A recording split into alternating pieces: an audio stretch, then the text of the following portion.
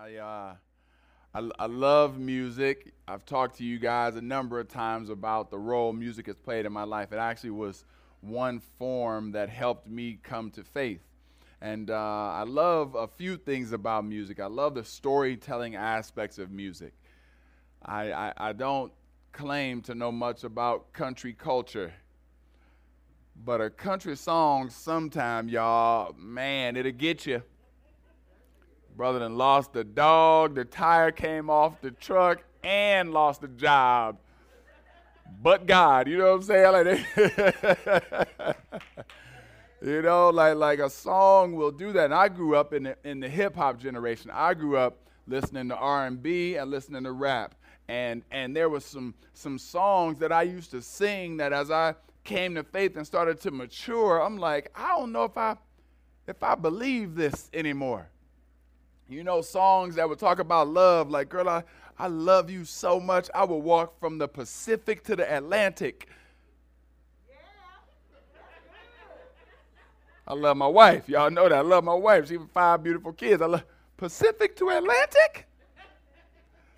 That's a walk. That's a walk. You know what I'm saying? But then there were songs I used to listen to that was just songs I loved. But I started listening to the words again, and I'm like, I'm not down. You know, songs that were like, you know, we would get rich or die trying. We would do anything for the money. We would give our lives to get that dough.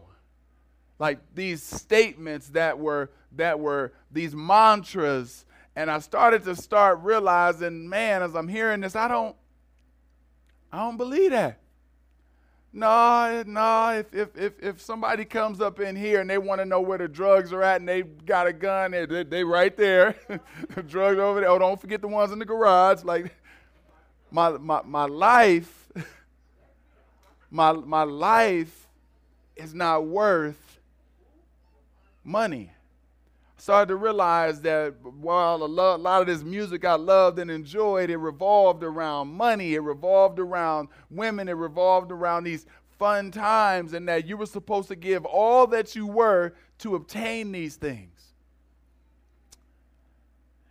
And so the songs that used to bring me great joy actually began to convict me. Because I began to ask myself, Leon, what are you willing to give your life for? Like if they're willing to give their life to get money, to get a nice house, for a car that's going to fade, and in 2 years they want another car. If they're willing to give their whole lives for this thing and they show it, what are you willing to give your life for? I think as we dive into our sermon today, as we get into the Sermon on the Mount, our sermon series, this kingdom come, this different way by which Christ comes and changes things, there's a question that he encourages us in. He helps us understand. He helps us to be able to land the plane on what we are willing to give our lives for. Turn with me to Matthew chapter 5. And while you're turning there, I want to pray. God, guide us. Let your word lead us. Let your word open us up to understand who you are, and let your word convict us. We love you, but more than anything, even when we stray, we know you love us. It's in Jesus' name we pray. Amen. Matthew chapter 5, we're going to start in verse 10. Blessed are those who are persecuted for righteousness' sake, for theirs is the kingdom of heaven. Blessed are you when others revile you and persecute you and utter all kinds of evil against you falsely on my account. Rejoice and be glad, for your reward is great in heaven, for so they persecuted the prophets who were before you. I've been outside, and there was one day when I went outside and I shoveled the snow, I pulled in our garbage cans, and then I took my mother-in-law's car to go get gas. And I came back home, and y'all, I almost could not open up the door. I couldn't turn the key. Thankfully, the door was unlocked because my hands were so numb from being outside in that freezing cold weather that I couldn't even control them. And Carl, you work outside, so you know what that numbness will do. And when I came in the house, I couldn't tell you what was going on. My house there could have been a fire. Things could have been crazy. What didn't matter, the only thing that mattered was inside my home was warmth. That there was heat that began to thaw out my hands. Internally, we had heat. And that solved all things for that time. Family, as we've been diving into the Sermon on the Mount, God is telling us that we are blessed. We are blessed that internally we have something on the inside that calms anything else on the outside. He's saying, you have me. You have the God that's created all things. I am able to thaw out the hardness of your heart, the hardness of your life. You have me. And so you have a happiness. Yes, you should be able to smile. You should be able to have a sense of glee. You should be a bit different than other people who have no hope and no happiness. But it's not just a feeling. We don't just go around smiling all day like everything's perfect. You heard the prayer request today. Some prayer requests will take away the smile. But see, our happiness is also rooted and connected to joy, and joy is based on us having God in us. Him heating up all aspects of who we are, Him filling all aspects of what we do. And so, because He is in us, we are blessed. Because He is with us, we are blessed. Because He loves us, we have joy. And so we get some words from Jesus. This great and amazing sermon from Jesus, this time where He's helping us understand, hey, here's some rhythms that I want you, my people of God, to operate in. Here's some rhythms. We've talked about some of the rhythms previous. This rhythm is one of enduring persecution. Blessed are those who are persecuted for righteousness' sake, for theirs is the kingdom of heaven. We have a tough time wrapping our minds around the one term, the term persecution. Persecution you knew when you was young. You experienced it when you were a kid. When one of your friends lied on you and you were a child, it was like your whole world was destroyed. How could she say that about me? You've been there before when your heart seemed rocked by just someone else's words. And yeah, it plays into our adulthood, but you and I have not known persecution like the persecution of the prophets. And so even in these verses, in verse 12, he says, rejoice and be glad, for your reward is great in heaven, for so they persecuted the prophets who were before you. Jesus is connecting constantly the Old Testament to the New Testament to help us wrestle with that question, though. What are you willing to die for? See, you should not simply be okay with dying. He's actually saying your persecution should be something that's so minuscule in the grand scheme of who I am that you are blessed when you're persecuted. Blessed, joyful when you persecuted. There, we coming out of a season where it's old now, but back in the day, R&B again, you heard so many songs about player haters. Remember that? Remember how I can list about 12 songs that came with why you hating on me, player hate. Like, it was just so. But the concept is one where someone sees you, and because of who you are, they want to take down your value, your worth, because of something that they find attractive in you. See, that concept still reigns true here in the Gospels, where these people see the Jesus within you, the righteousness that you possess, the aspect of Christ that you demonstrate out in the world, and they say, get her. They say, get him. They say that type of light should not be shining within our city limits. That type of light should not be present within our marketplace. That type of light should be snuffed out. And so they bring forth persecution. We got an example of one who was persecuted. His name is Jeremiah. Jeremiah, Old Testament prophet, one of the last prophets.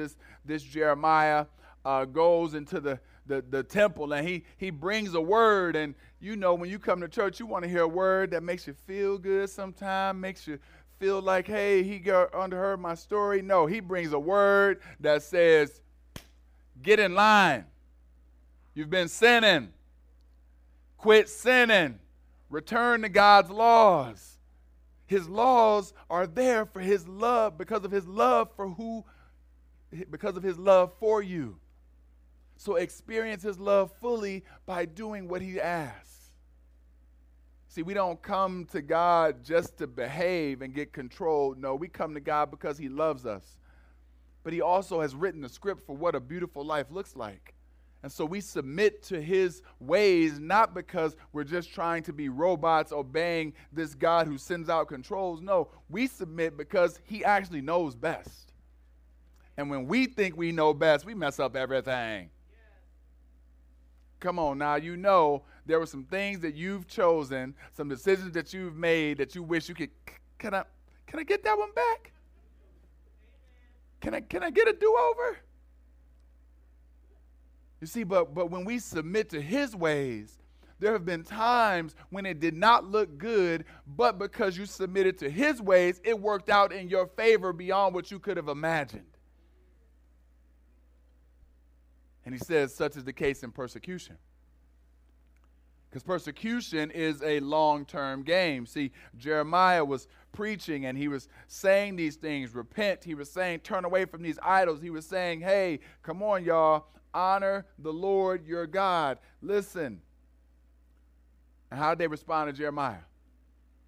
Thank you, Jeremiah. Such an encouraging word. No. They responded to Jeremiah in chapter 37, verses 11 through 16, it tells us one of the ways they responded. Jeremiah 37, verse 11 says, now when the Chaldean army had withdrawn from Jerusalem at the approach of Pharaoh's army, Jeremiah set out from Jerusalem to go to the land of Benjamin to receive his portion there among the people. When he was at the Benjamin gate, a sentry there named Arijah, the son of Shelemiah, son of Hananiah, sees, I know, I'm trying here, y'all, sees Jeremiah the prophet saying, you are deserting the Chaldeans. And Jeremiah said, it is a lie. I'm not deserting the Chaldeans. But Arijah would not listen to him and seized Jeremiah, brought him to the officials, and the officials were enraged at Jeremiah, and they beat him and imprisoned him in the house of Jonathan the secretary, for it had been made into a prison. When Jeremiah had come to the dungeon cells and remained there many days, King Zedekiah sent for him and received him. The king questioned him secretly in his house and said, is there any word from the Lord? Jeremiah said, there is. Then he said, you shall be delivered into the hand of the king of Babylon. But Jeremiah also said to the king Zedekiah, what wrong have I done to you or your servants or this people that you've put me in prison? Look, king, you trying to get a word from the Lord. There's a word. But why you got me locked up? Why am I in here? Why did they just beat me down? See, I like this because we as Christians want to have a nice package around why we get persecuted. We want to be like, oh, well, because I did this thing, they persecuted me. See, the Bible doesn't give us that. The Bible says, because you love Jesus, that's enough. Because you stand for God's truth, that's enough. Which sermon was it that actually broke them and made them say, let's get them? Which time did, no. Jeremiah was constantly saying, let us return to the ways of the Lord. Let us walk in the ways of the Lord. Living out the gospel with character. And it brought forth persecution. Thankfully, the Lord spared him, and he got thrown in a cistern later, and they left him to die. And the king sent somebody to grab him, sent an Ethiopian to grab him. That's in verse 38. When you have some time, enjoy Jeremiah. It's a book where you get to see God's hand upon a person that he calls, even when the environment and circumstances are not joyful. See, even when it seems like, God, are you sure you telling me to live this way? Because they're not responding. But your lifestyle, what God calls us to do, is not based on how other people respond. It's based on his word. So we have Tertullian, who was an ancient father of the church. He writes down that he's pretty certain that our brother Jeremiah passed away in Egypt. That he passed away from being tortured and ended up being a martyr. We're not 100% certain, but that's what one of the early church fathers has recorded. So today, as we wrestle with what does it mean, what would you be willing to give your life for, I want us to see an Old Testament example from Jeremiah, but I also want us to see some more modern examples of people who gave their lives based on their faith, based on their connection, their depth, their loving of Christ. They were willing to be persecuted. And I do so by looking at the African American church. There were some people who took a stand during the civil rights era, and many people have come back now to look at different sects of the church. You know, we have churches in Latin America, churches that are abroad, churches that are here, and each aspect of the church we can learn something beautiful from. There is different persecution and different perseverance that has happened from the church, and we can see God's hand at play in each. And one of the ways we see God's hand at play through the African American church is its perseverance in the midst of opposition. Perseverance in the midst of downright evil. There's an article written in Christianity Today, and I'll send out the link later. But it says,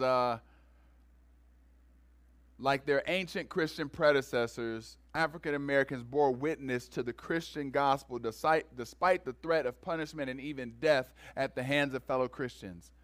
For example, slave Christians suffered severe punishment if they were caught attending secret prayer meetings, which whites outlawed as a threat to social order, and yet they endured suffering rather than forsake worship. In 1792, a man named Andrew Bryan and his brother Samson were arrested and hauled before city magistrates of Savannah, Georgia, for holding a religious service. With about 50 of their followers, they were imprisoned and severely flogged.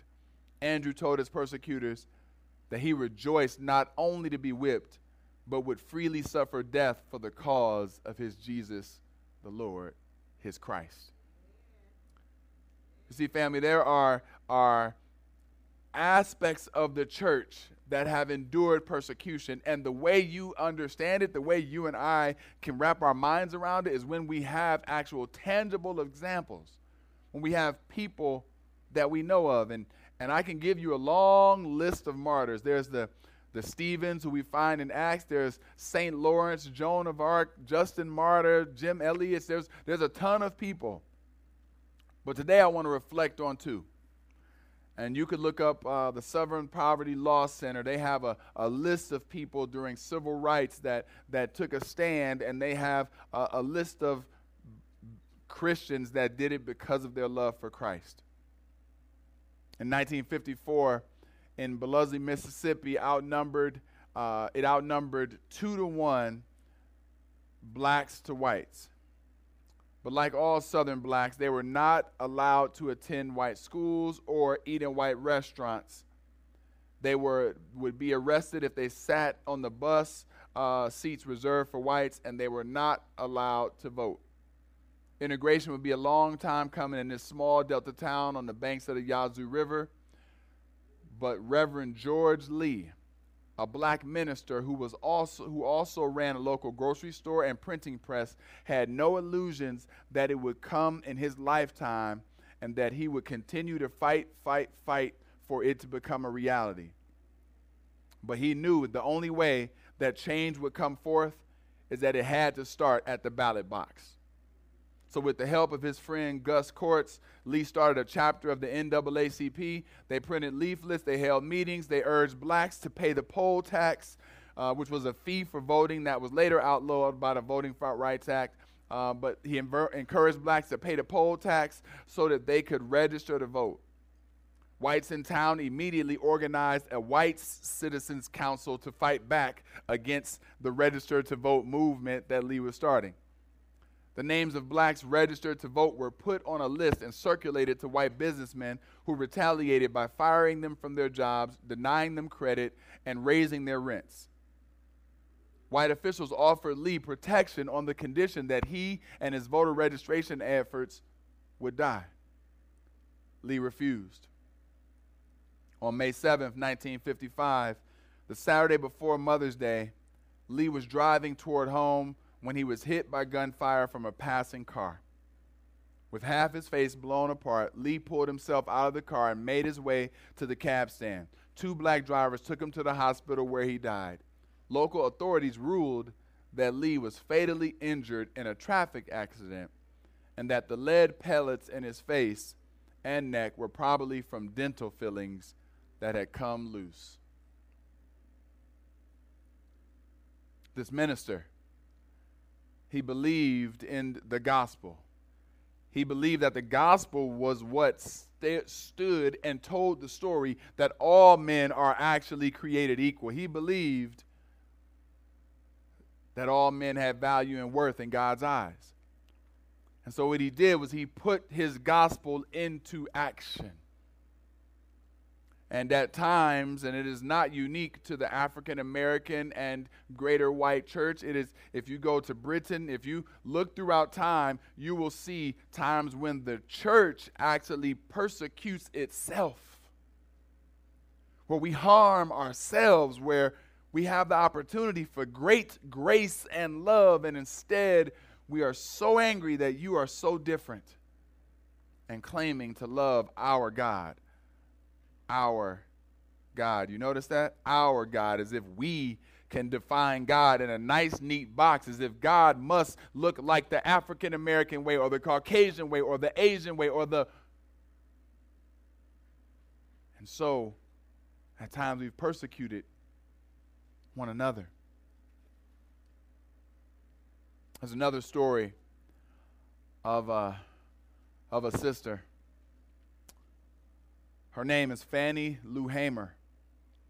And Time magazine reports her story by saying a famous quote that she says. She says, "You can pray until you faint, but if you don't get up and try to do something, God is not going to put it in your lap." She delivered those powerful words at a mass meeting in Mississippi in September of 1964. Her bold message that each of us has the responsibility to work towards the just and equal society that we envision left a lasting impression on those in attendance that evening in the Negro Baptist Church. The fact that Hamer would tell a room filled with religious people that prayer only went so far revealed the depth of her fearless activism, connecting both her faith and action. A woman of faith, Hamer believed that God was on her side and favored everyone fighting for the rights and equality of black people. But she also understood that faith alone could not bring an end to racial injustice in this country, and faith alone could not dismantle white supremacy. So in her 40s, while attending a mass meeting at a local church, that was the first time she became aware that black people had been granted voting rights. She said, I had never heard it until 1962 that black people could even register and choose to vote. So during the 60s, she became a civil rights activist, working alongside members of the Student Nonviolent Coordinating Committee, SNCC, an interracial civil rights organization in the Mississippi Delta. She became a SNCC field secretary in 63 and traveled around the country speaking and registering people to vote. It was when she spoke during a DNC Atlantic City meeting that she began to get pulled over with some other people. After that meeting, they pulled her over. They were going actually to eat. Took them from the restaurant. And as they were talking with the officer, they tried to get the officer's license plate number to report him, because now they were supposed to be allowed to sit at the counter. As soon as they tried to get his license plate number, he decided to arrest them all, put them in jail, and then they had two people that were already in the jail, two black men, and unfortunately, the police officers told them, if you beat her, we'll let you go. And they beat her almost to the point of death. She, from that point on, had major injuries that would continue with her, but she didn't allow that to stop her moving forward to create policies that would bring forth equality. For years to come, she persevered on, but she actually got tired and frustrated with the political process because it moved too slowly, and she was continuing to see babies hungry. So Hammer turned to economics as a strategy for greater racial equality. In 1968, she began a pig bank to provide free pigs for black farmers to breed, raise, and slaughter. A year later, she launched the Freedom Farm Cooperative, buying up land that blacks could own and farm collectively. With the assistance of donors, she purchased 640 acres and launched a co-op store, boutique, and sewing enterprise. She single-handedly ensured 200 units of low-income housing were built. Many still exist in Ruralville today because of her faith. But you build houses because of your faith. You help see some schools get resources because of your faith. But you end up in jail, sometimes beat by the people you love because of your faith.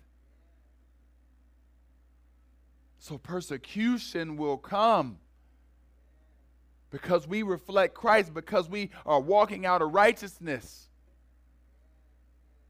This article says that all churches have been affected by the theology that somehow preached that we need to just live for Jesus and separate the experiences of man. But see, these people couldn't separate the experiences of man. It left babies hungry. It left their concerns and their desires ignored. And so they saw not having to choose as the Christian way. To be active, but your activism rooted in something deeper than any worldview, is rooted in Christ. And that type of living, that type of walking out is worth persecution. It's worth experiencing some harm. It's worth our names being tarnished a little bit. Hebrews has this great list of people of faith. This group of people of faith are folks like like Abraham and folks like Moses, folks that you think of as amazing folks. You think of Moses when they kept his arms up, and you think of, the generations and nations flowing out of Abraham. When you think of these folks, you think of nothing but great things. But I like what it says when you think of the people that had great faith. In Hebrews chapter 11, starting at the second portion of verse 35. It says, of these people of great faith, some were tortured, refusing to accept release so that they might rise again to a better life. Others suffered mocking and flogging and even chains and imprisonment. They were stoned, they were sawn in two, they were killed with the sword. They went about in skins of sheep and goats and destitute and afflicted and mistreated, of whom the world was not worthy, wandering about in deserts and mountains and in dens and caves of earth. And all these, though commended through their faith, did not receive what was promised, since God had provided something better for us, that apart from us, they should not be made perfect. You see, if you ask the question, what are you willing to die for? I hope you would say, I'm willing to die for Christ and his kingdom. I'm willing to die to experience the lover of my soul, that who has created a place for me that will be eternal peace, where there will be no pain, no hurt, but on this side of heaven, I could take some for that reality.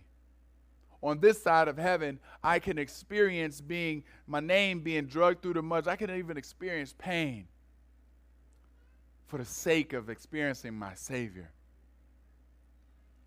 I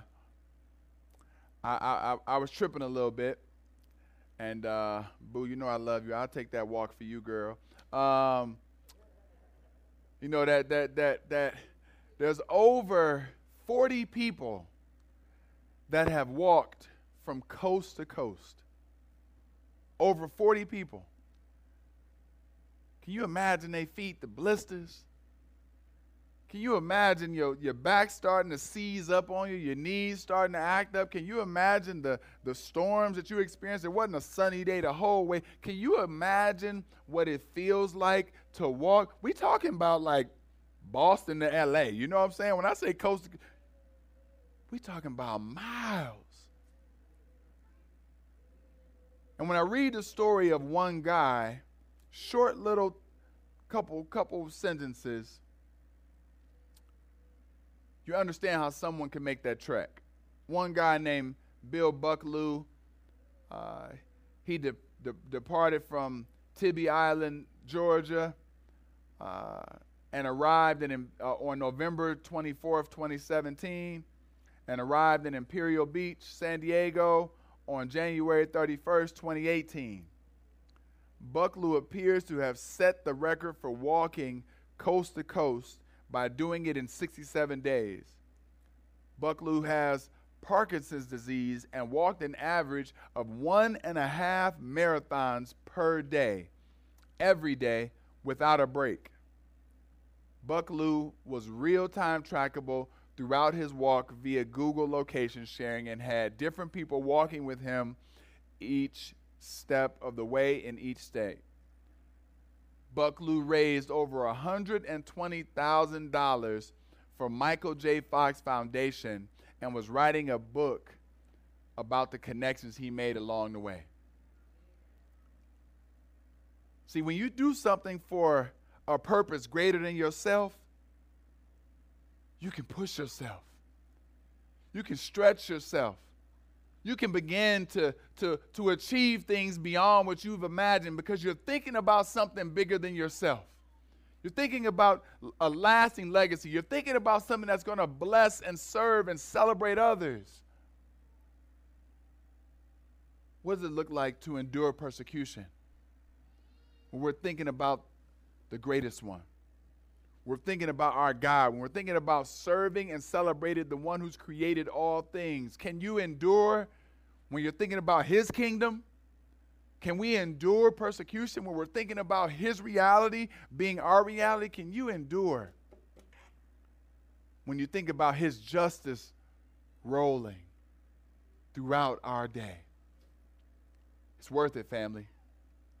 It's worth it. But in order for us to receive persecution, somebody got to know we persecution worthy.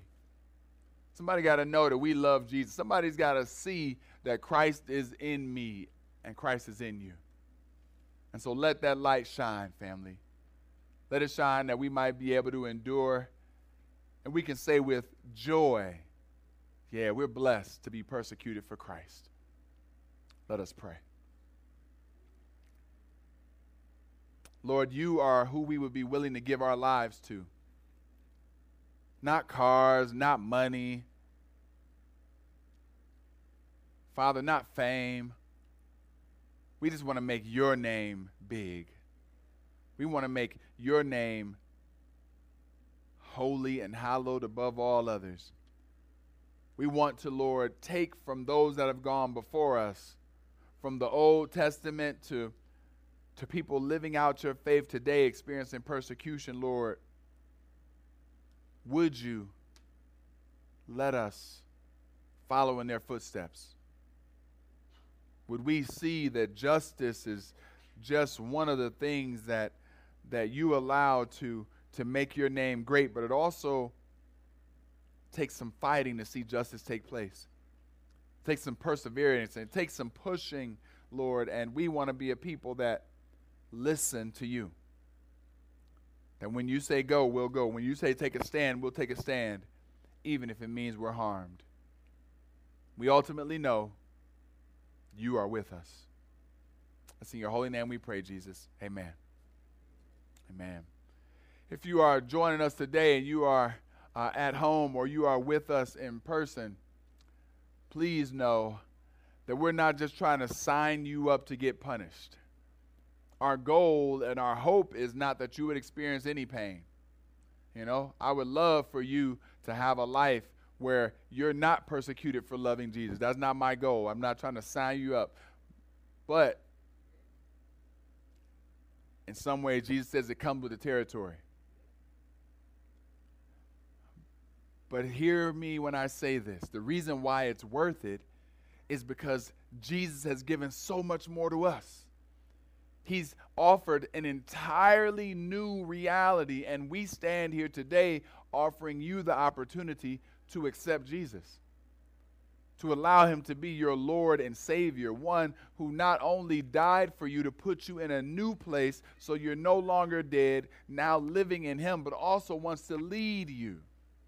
So Savior saved you from yourself and saved you from death, Lord, because he wants to guide you and lead you. And so today we offer you the opportunity to submit to Jesus as your Lord. If you would like to submit, simply pray this prayer with me. Repeat after me.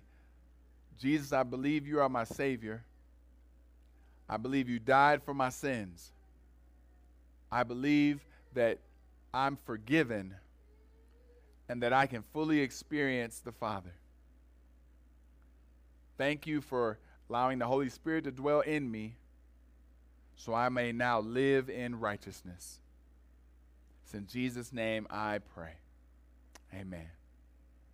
Amen. If you are new and newly praying that prayer, newly accepting that, then we celebrate with you. We are happy that you are walking with Christ now and in the family of God, and we welcome you to the family affair. Every Sunday we will be celebrating Christ, and we invite you to return with us. If that is you and you are present, please, after service, come forward. I would love to talk with you. Our goal is to walk with you and see you grow in Christ, and that we're a church family that's here for that purpose. If you are home, please, in the chat, submit your information on that contact card so we can follow up with you, as we would love to see you connect with the Lord.